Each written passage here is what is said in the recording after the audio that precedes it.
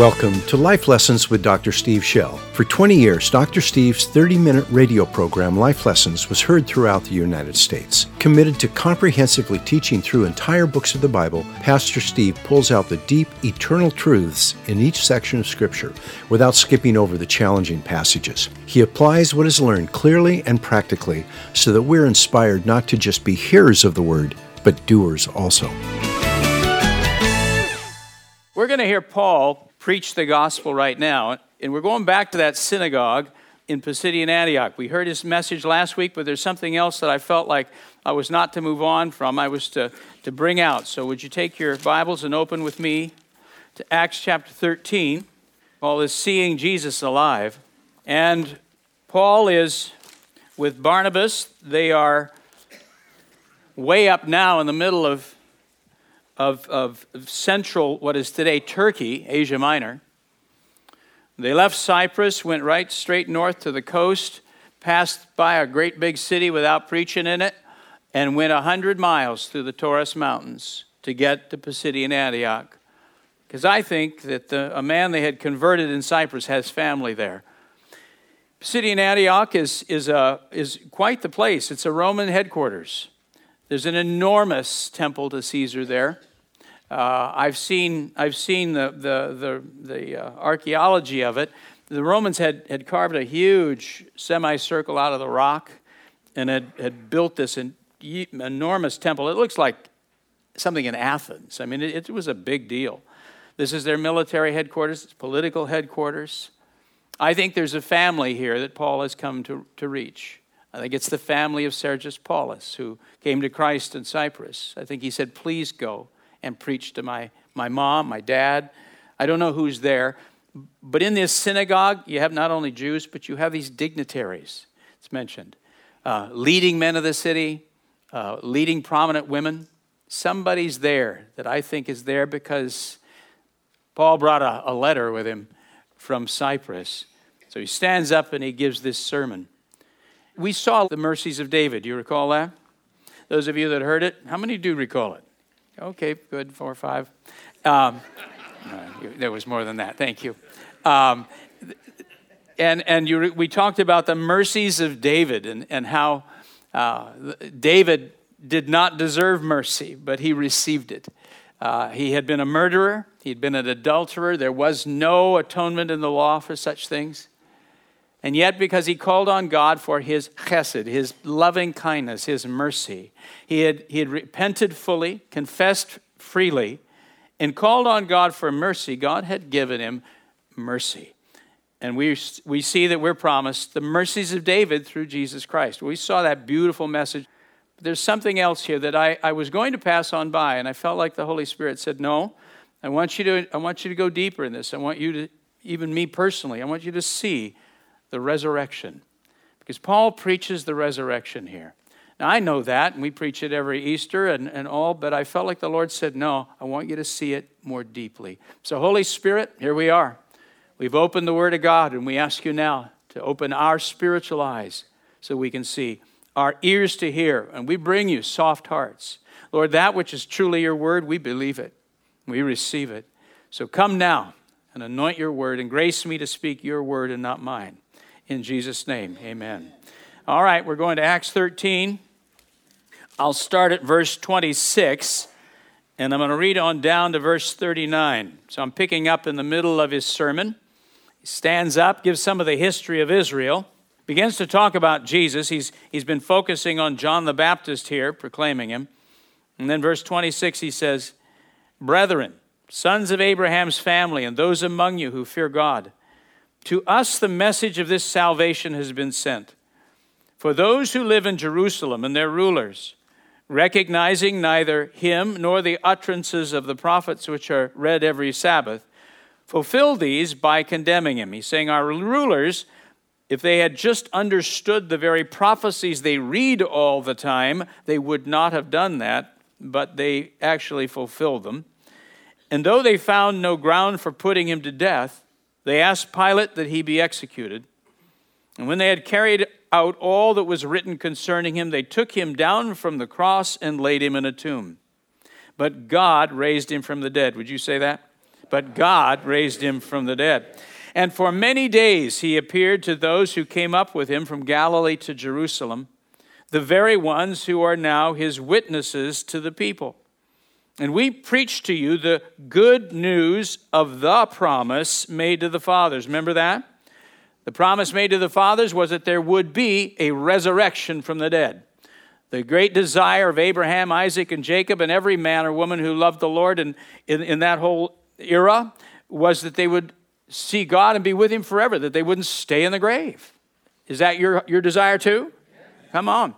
It is our desire, and it was the great burning desire in the hearts of the fathers, and that was the promise to them.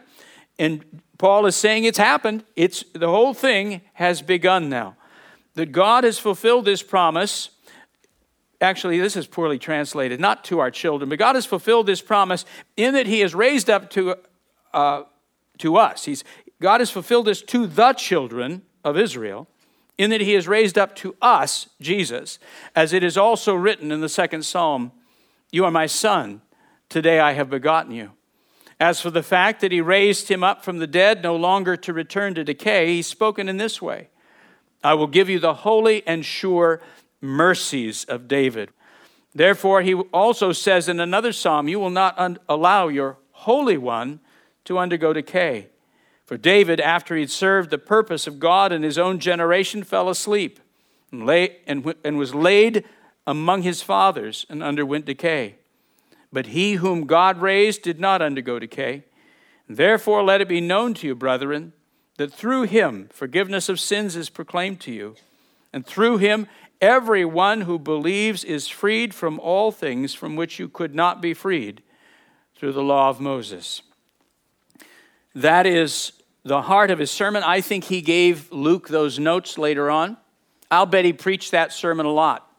Everywhere he went, he'd go to the synagogue, preach, blow the place up, and then minister to the Gentiles. You remember his method, yeah. Paul has his own missiological technique. So here he is, and this is Paul's sermon. By the way, it's very similar to Peter's, if you read earlier. So he's preaching this sermon, and he focuses on the resurrection. Paul had good news to preach. He announced to this synagogue full of Jews and Gentiles that God had fulfilled his promise to the fathers, that he would end the power of death. Their greatest longing and ours was that they would not remain in the grave, but would come back to life, not just spiritually, but physically. And Paul's message on that Sabbath morning in Pisidian Antioch was that this wonderful promise was no longer just a hope. For the first time, a man had escaped from the grip of death. And as he did, he carried with him the entire human race. A man who had died was literally alive and would never die again. And he had been seen by many witnesses. What if you could have been one of those men and women who actually saw Jesus standing in front of you? What if, like Thomas, had been able to touch his scars? Or like the disciples who sat on the beach in Galilee, you ate the fish and bread he handed you. How would that change the way you think about him? To be absolutely sure he's alive would change everything. We would not become religious. We would become his witnesses, joyfully announcing an historical fact. You see that? If you saw him, let's just imagine he stood here in front of you in his resurrected body, and you could hug him and touch him and see him. What would that do to you? I'll tell you, it wouldn't make you religious. It'd make you a fanatic. Hallelujah. Wouldn't it? I mean, you'd be hard to live with because you'd be so sure. And you say, no, don't go there. He's alive. I've seen him. I hugged him. This is real. You got to believe. Wouldn't you?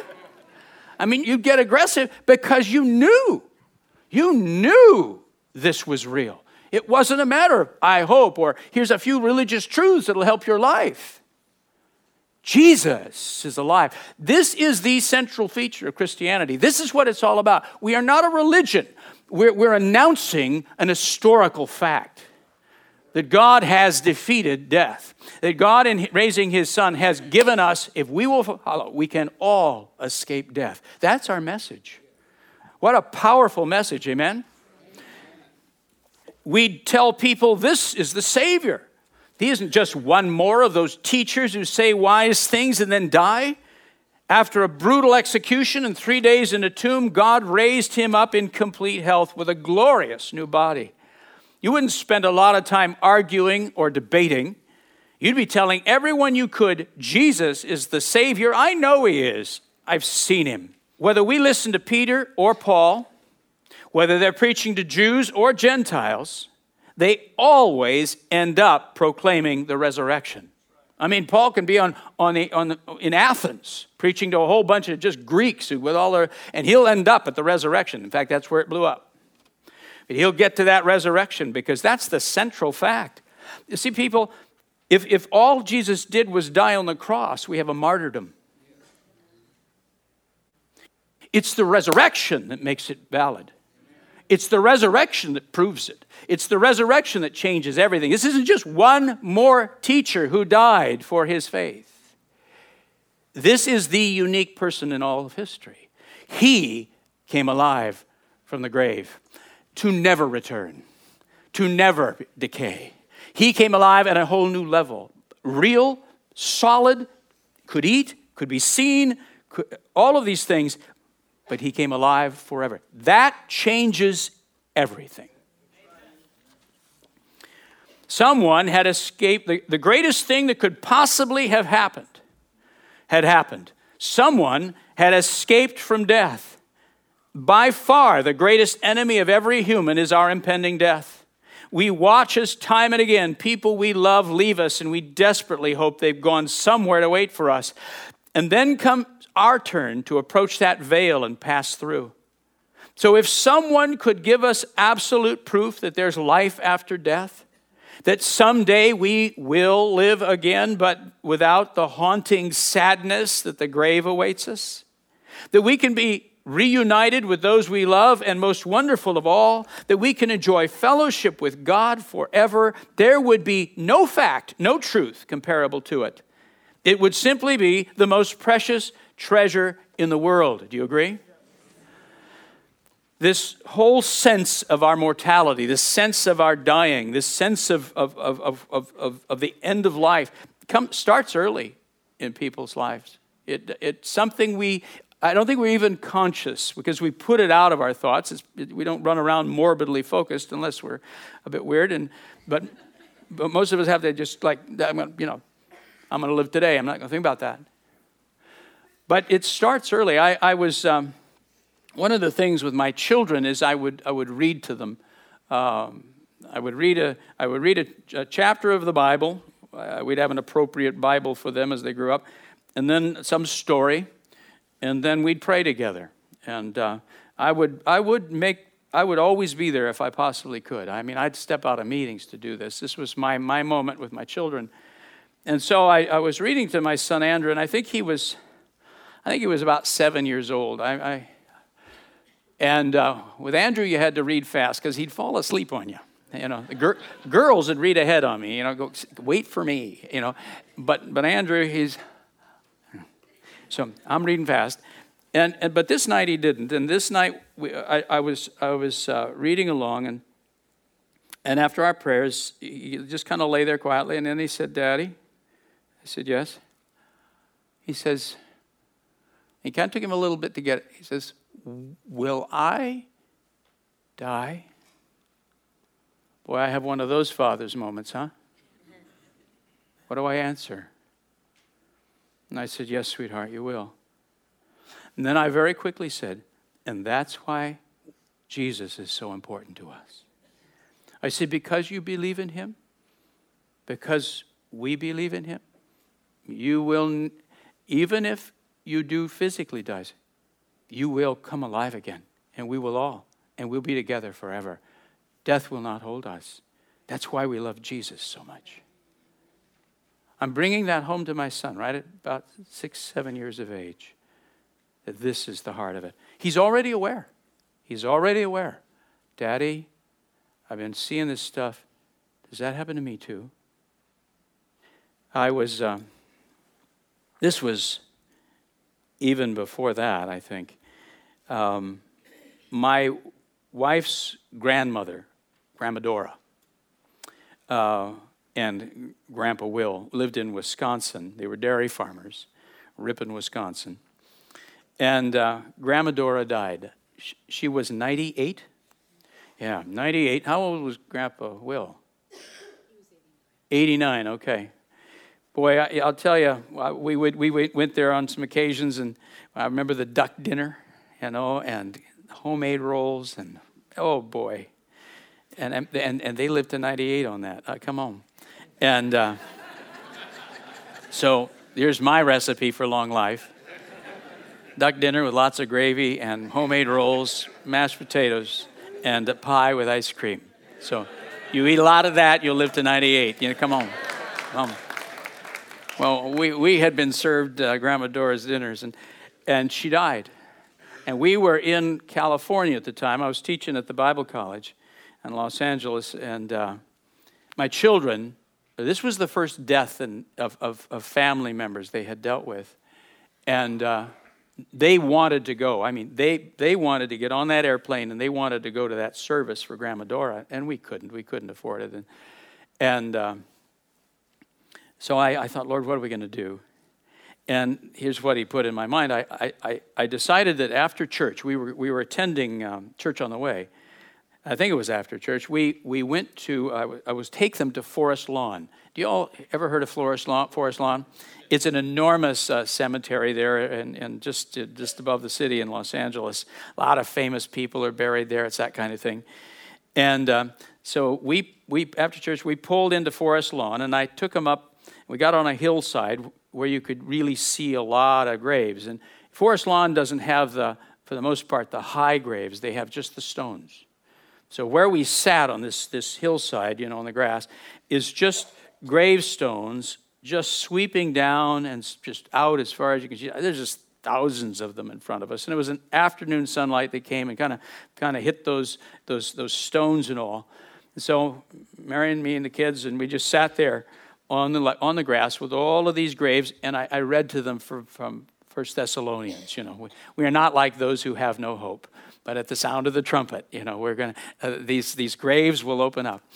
And I read that to them, and I said, now, all right, I have to get a little dramatic. And I said, now, here's what's going to happen. I said, the time when Jesus comes again, there'll be a trumpet.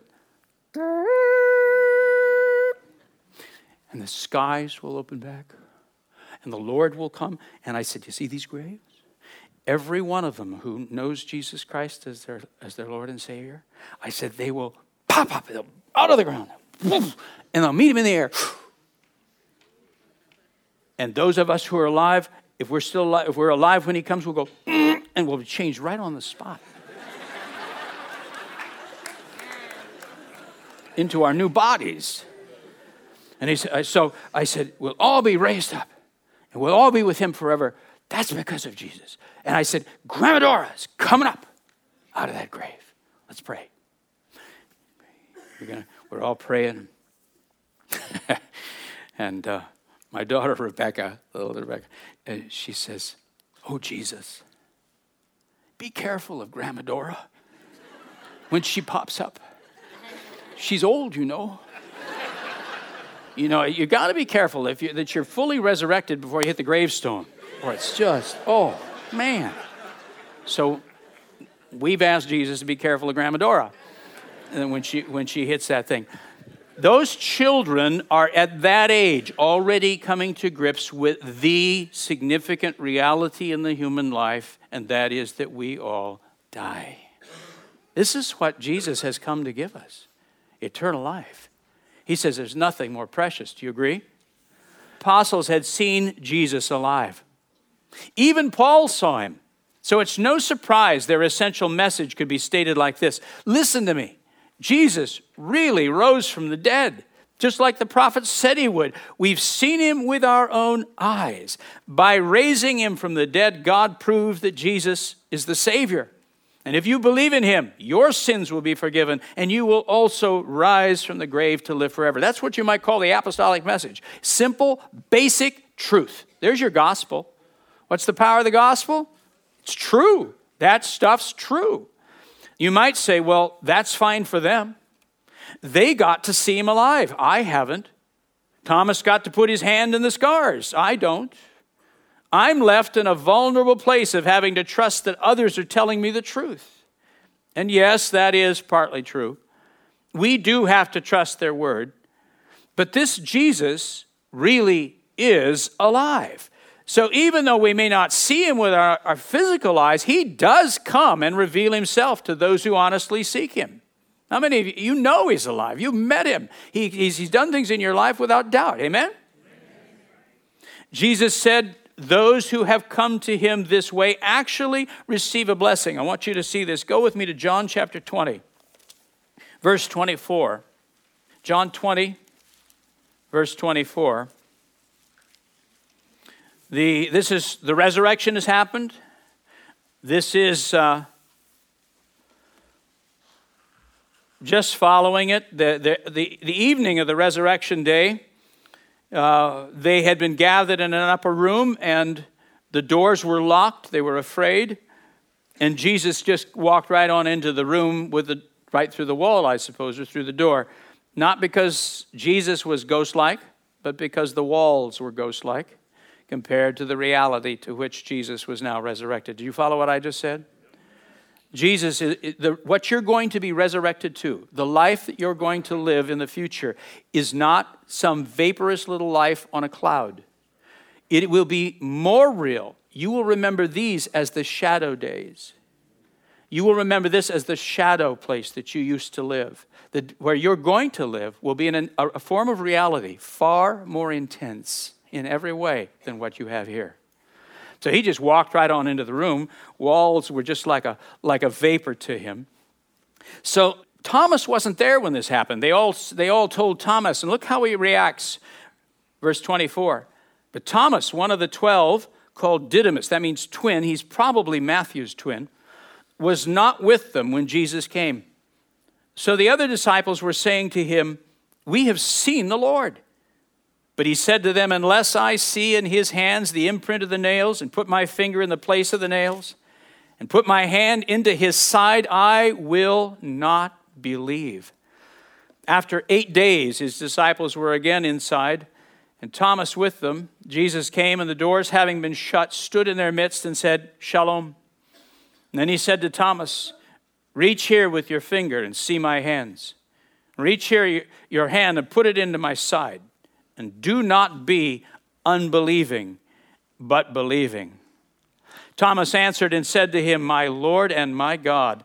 I don't think he touched him, do you? I don't think at that point he's like, oh boy. Do you notice Jesus is not pleased with this? He's not pleased with Thomas's response. He's not saying, what an honest man. You're not about to be fooled by anybody telling you stuff, boy. You're from Missouri. You got to see it with your eyes, you know. Good for you, Thomas. Don't you get taken in. Don't you let anybody take you into stuff. He's not real pleased with this. He says, don't be unbelieving. And I'll show you why. I'll show you what he expected of him in a minute. And he says, Thomas answered, my Lord and my God. And Jesus said to him, because you have seen me, you have believed. Blessed are they who did not see and yet believed. He said, I'm more pleased with those who listen to the Spirit, those who listen to the Word. Thomas was able to see Jesus before he ascended. But what if he had not been in that room when Jesus appeared? What if he had steadfastly refused to believe the testimony of the others? It appears he had decided he would not listen with spiritual ears or see with spiritual eyes. He would not let the Holy Spirit confirm the truth to his heart. In fact, he decided not to trust anybody else, only himself, which of course means he had decided not to believe what the prophets had written. There happens to be a scriptural issue here, doesn't there? And I'll show you how much that matters to Jesus. Believing the Bible. As usual, Jesus' thoughts on this matter are very different from ours. He says we should believe the Bible even more than what our eyes see. In fact, he was frustrated with people who had to see before they believed. Listen to what he said to 2 doubting disciples on the road to Emmaus. This again is after the resurrection. Emmaus is actually about 7 miles. I think it's Old Mizpah.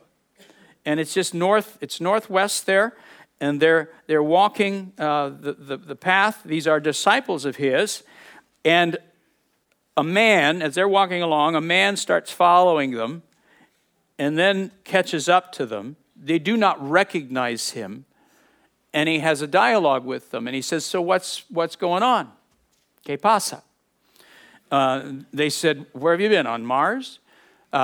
This is my translation, They said, where have you been? Hey, how could you not know what's going on? He said this, Jesus, this one we thought was the Messiah, has been killed. We thought he was the prophet. We thought he was all these things. And so here they are, wringing their hands. And his response is this. O foolish men, and slow of heart to believe in all the prophets have spoken. Was it not necessary for the Christ to suffer these things and to enter into his glory? Then beginning with Moses and all the prophets, he explained to them the things concerning himself in all the scriptures. Where does he go? He turns to the word. And he's saying to them, he still hasn't revealed himself. He's saying to them, why don't you believe the Bible? Doesn't it say these things? Why don't you believe the Bible? Notice he doesn't say, oh, I'm sorry you're doubting. Here, you need to see me alive. Ta-da! Look, see, here are my scars. Now believe. Notice what he doesn't do. Oh, you guys don't know? No, it's me. Look. See the scars? Come on. Doesn't go there, does he? Stays hidden from them somehow. And goes to the word and says, why don't you believe the word? Why don't you believe the word? He stayed hidden from their eyes, trying to get them to believe what God had declared in his word was true, whether they had personally seen it or not. Clearly, God considers the witness of the scriptures along with the confirmation of the Holy Spirit to be enough. In fact, Jesus says that if it isn't enough, neither would seeing him with our own eyes be enough. Listen to Jesus' parable about Lazarus and the rich man. You remember this parable? There's a rich man. He has all of this money. He has so much he ends up building bigger barns and all this. And he has a man who sits outside his gate, Lazarus. He's clearly a believer, a righteous man, but very poor. So poor the dogs are licking his sores, and he's in poverty. Both of these men die. Lazarus goes to what's said Abraham's bosom. In other words, he's there in the arms of Abraham. He's with his father Abraham, with believers, the truly righteous. And there's a gulf. And then on another side is the rich man. And he is not there with Abraham. And he looks across, but he can see. And this dialogue is there. And he's at some point he begins to worry about his family who's back on earth. And he says this. And he said, then I beg you, Father Abraham, that you send him, Lazarus, to my father's house. For I have 5 brothers, in order that he may warn them, so that they will not also come to this place of torment. But Abraham said, they have Moses and the prophets. Let them hear them. But he said, no, Father Abraham, but if someone goes to them from the dead, they will repent. Now listen, but he said to them, if they do not listen to Moses and the prophets, they will not be persuaded, even if someone rises from the dead. In other words, it has more to do with my attitude toward God than it does with my knowledge. It really isn't an issue of knowledge. It's an issue of my heart. Whether or not I believe in Jesus rose from the dead has more to do with my attitude toward God, which is exposed when I hear him speak to me through his word, than seeing some sort of proof of Jesus' resurrection. Apparently, I intuitively know much more than I might admit. If I sincerely want to know the truth, God will begin to show me that he is real and powerful, and he'll put a love for his word in my heart. When I read it, I'll find myself believing things I haven't seen yet. They'll become as real to me as if I had already seen them with my eyes. Paul says this, we look not at the things which are seen, but at the things which are not seen. For the things which are seen are temporal, But the things which are not seen are eternal. You'll find the longer you live with God, the things that you can't see with your natural eyes become more and more real to you. You become conscious and understanding that the spiritual dimension is there. You see, the person who doesn't is just unaware of reality, because the spiritual world is there. You're not making something up. You're waking up to it. You're becoming conscious of reality. Wow, there is a spiritual world. Everything is not just two-dimensional. There's 3 dimensions to this. There's a spiritual realm. I think that we play a game. I think that we know intuitively God is there. You realize you're living in the very presence of God every moment? I mean, every breath you take, you might say, you're like a fish swimming in water. You're living in the very presence of God. And then for people to say, well, I don't really believe in him. I don't believe in him. Most of that is a fight with God. I don't like him. I'm angry at him. He didn't do something right. I think he's unfair. I've got a lie in my mind about him. There's all sorts of problems. But you take a person who's a ferocious atheist, and if you push him off a bridge, and on the way down, they're no longer an atheist. On the way down, they're screaming, "Oh, God!" Aren't they? What happened? They got converted. No, the baloney went away. The game stopped playing. The whole thing of my little war with God just ended because I need him. People know. Everybody knows. You can't not know. You just cannot like him. Or you don't want him intruding in your life. You don't want him coming in and messing stuff up. You don't want him telling you to stop doing something you want to do. So the easier thing is to just say, he's not there. This kind of denial thing. You know, we've all got something that in our minds that if I really let go and let God have his way, he'd make me do. We have this perverse thinking that if he's watching to see what don't I want to do. You know, come on. You can go ahead and laugh because that's you I'm talking about. Don't you have that? Mine was that if I really surrendered to God, this kept me for years, he'd send me to Borneo. Now, I didn't know where Borneo was, but I'd heard it was there. I'd read some missionary stories about it. Some of you, because I've said this before, have given me books on Borneo. Thank you for that. And it is a beautiful place. I see now these pictures of white sand beaches, beautiful trees, parrots, and beautiful. Oh, man. I didn't go there. No. But that was what I was afraid of. That if I surrendered to God, he'd make me to go to Borneo.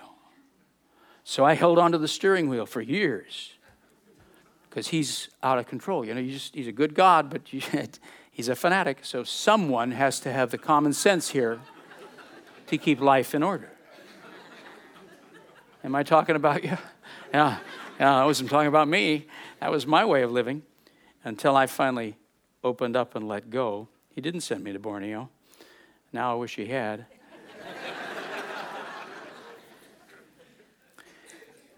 What I'm saying is, Jesus goes right after something here. He's saying, your understanding of the resurrection, your understanding of these realities of God is not a matter of if you had more facts. It's an attitude of the heart. And if you will open up to what the Holy Spirit is telling, if you will open up to the clear witness to the Word of God, you'll know. You'll know that you know as if you'd seen him yourself. It will become that kind of reality to you. It won't be something you struggle with. Jesus is not asking us to do something he has not done himself. He too believed in the resurrection before he saw it. Did you see what I'm saying? Jesus believed in the resurrection before he saw it. Remember, he truly became a man. Though he has always been the begotten Son of God, when he was conceived in Mary's womb, he laid aside his divine knowledge and powers and took upon himself the limitations of humanity. In other words, he too had to walk by faith just like we do. Let me make sure you get this. People keep talking about Jesus when he do his miracles, and the commentaries will say this stuff. He's demonstrating that he's the creator. He's the divine Son of God. He is not. I mean, he is that, but he is not demonstrating that. The Bible says that when Jesus became a man, it's in Philippians 2, there's a word kenosis, but he took off the privileges of divinity and he laid them aside like a coat. And he became one of us. Do you follow this? When he was walking around, he was not reading the molecular structure of the walls. This is not kind of, the God mind in a human body. He took that and put it aside. Could he have used it? Yes. That was the temptation in the wilderness. You're hungry, you're the Son of God, that's a stone, come on. You can do it. He could. And he absolutely, no, I do nothing but what the Spirit leads me to do. He was a man, what you see with Jesus, you see a man baptized in the Holy Spirit, fully yielded to the leading of the Holy Spirit. You see that? Everything he did was as a man baptized in the Holy Spirit. Is he the second person of the Trinity? Yes. But what was going on in the incarnation? He laid that aside. Why do I say that? When Jesus faced the cross, he had to believe the prophets. He had to when he read these things, he had to trust the word just like you do. He's not asking us to do anything he didn't do himself. You follow where I'm going? In other words, he had to walk by faith just like we do. Imagine the faith he had to have to go willingly to the cross. He understood what Moses and the prophets had said about his suffering. He understood it in such terrible detail. His body went into severe anxiety attack as he waited in the Garden of Gethsemane to be arrested. Okay, you're reading through the Old Testament prophecies about what will happen to the Messiah. He will be pierced, he will be bruised, he will be striped, he will be crushed. They'll tear out his beard, they'll spit on him. He will be beaten beyond recognition. And you go, oh, it's terrible. That's terrible. Well, what they did to him is terrible. Now put yourself in his shoes. He's reading this about what they will do to him. Do you follow? They will tear out my beard. I will be beaten beyond recognition. I will be pierced. I will be crushed. I will be bruised. But he'll also read, but I will rise from the grave after 3 days. He died in faith. He died trusting the word was true. He died believing that God would do what God said he would do, just like you and I have to. He also understood the promise that he would rise from the dead. He went to the cross trusting God's word that said the Messiah would not remain in the grave. He had to trust the promises in God's word, and so do we. It was only a select group of people for a period of 40 days who actually got to see him alive in his resurrection body.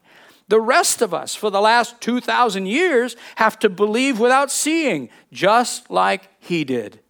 Standing in that synagogue, Paul announced that God had raised Jesus from the dead.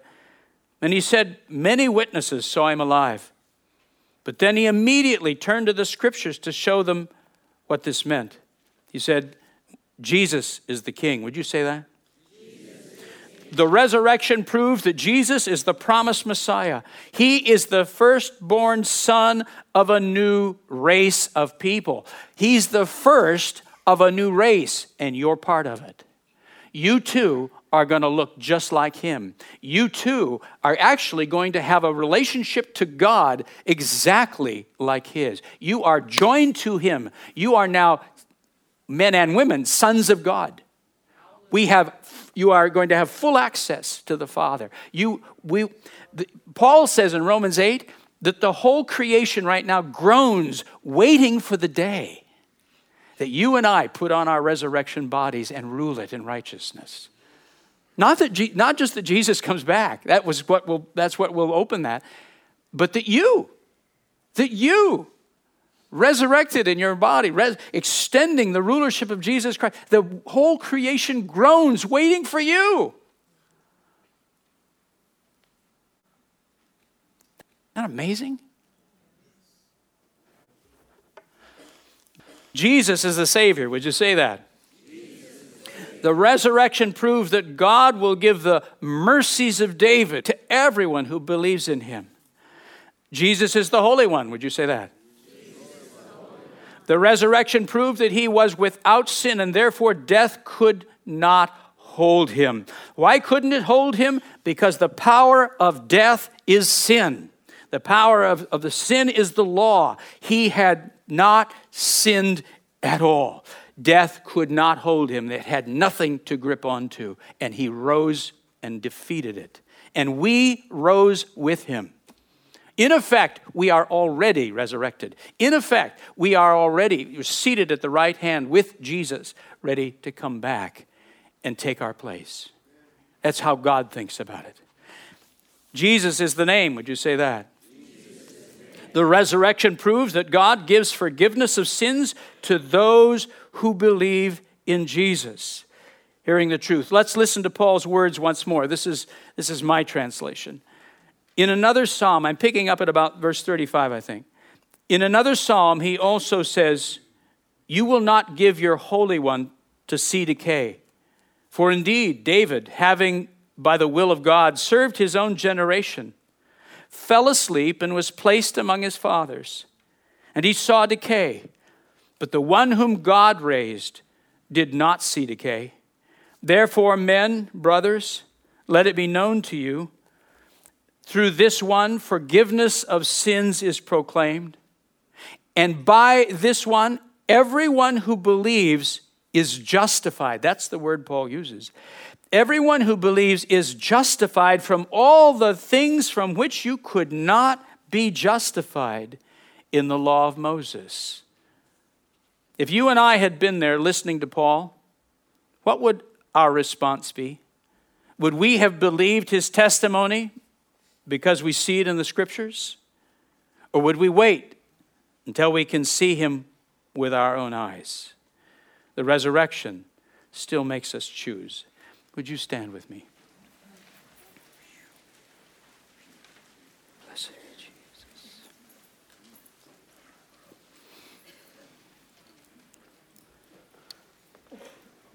Blessed be the Lord. I want to ask for I want to give an opportunity to respond right now.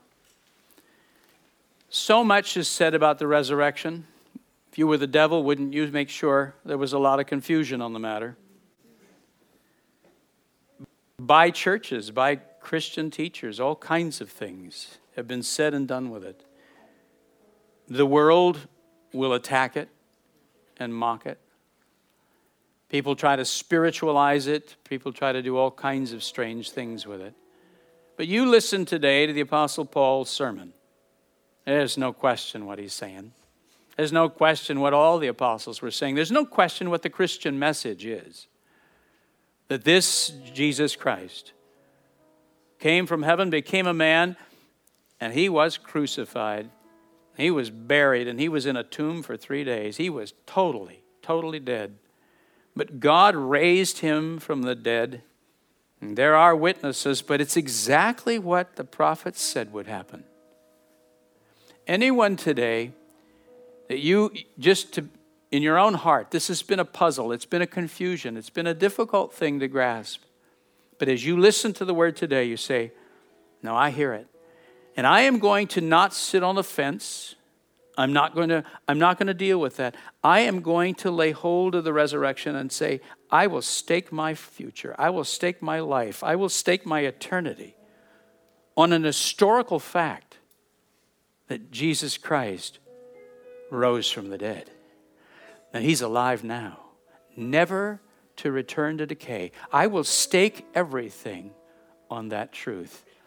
I believe it with all my heart. Would you bow your heads just a moment? Anyone want to raise your hand and say, Pastor, I need to make that statement today. I have struggled with this. I have struggled with this, but I am confessing it with all my heart right now. I get it. I hear the word. Yes, praise God. Yes. Who else? You're just saying, today I heard the word. Yes, praise the Lord. This is important. This is important. This is the heart of the apostolic gospel. This is what our fathers and mothers preached from the very beginning. Not a religion. They preached an historical fact. Jesus Christ is alive. He's risen from the dead. Anyone else say, I'm going to put my entire eternity on that. I will hope in him. Yes, praise God. He is my risen one. Yes. Because of him, I will live forever. Because of him, yes. Praise God. Blessed be the Lord. Blessed be the Lord. Holy Spirit, come. Just do your wonderful work. Just do your wonderful work right now. We're letting go of skepticism. We're letting go of fears and doubts. Yes, praise God. We're saying, I embrace Jesus Christ. I will trust him. I will trust him. He's risen from the grave, and so will I. As though I have seen him with my own eyes. The word is clear. I believe. I believe. One last request. Yes, praise God. Anyone else? Thank you, Holy Spirit. Thank you, Holy Spirit. Church, let's pray. Now what we're going to do is we're going to just make that confession. We're just going to confess Jesus Christ, the risen one. Heavenly Father, I believe you have sent your Son. He became a man, totally a man, fully human. And he died, a real death, for my sins, my sorrow, my sickness, all placed on him. You judged him. You punished him for my sins. What mercy! I believe he died. This day, I confess with all my heart, Jesus Christ rose from the dead. He exploded out of the grave. Alive, strong, resurrected, never to decay. As though I've seen it with my own eyes. I believe with all my heart. Jesus, you are alive. Because of you, I too will explode out of the grave. Because of you, all who have loved you will rise from the grave. Death will not hold us. Death has lost its power. We live forever with you and with one another. Such a gift. We honor you. We praise you. We worship you. With all our hearts, we believe what Moses and the prophets and the apostles and my heart tells me. In Jesus' powerful name. Amen. Thanks for listening. If you like this podcast, please click the like button, subscribe, and share it with a friend. For more information, just head to our website, lifelessonspublishing.com. That's lifelessonspublishing.com. There you'll be able to order many of the books Pastor Steve has written.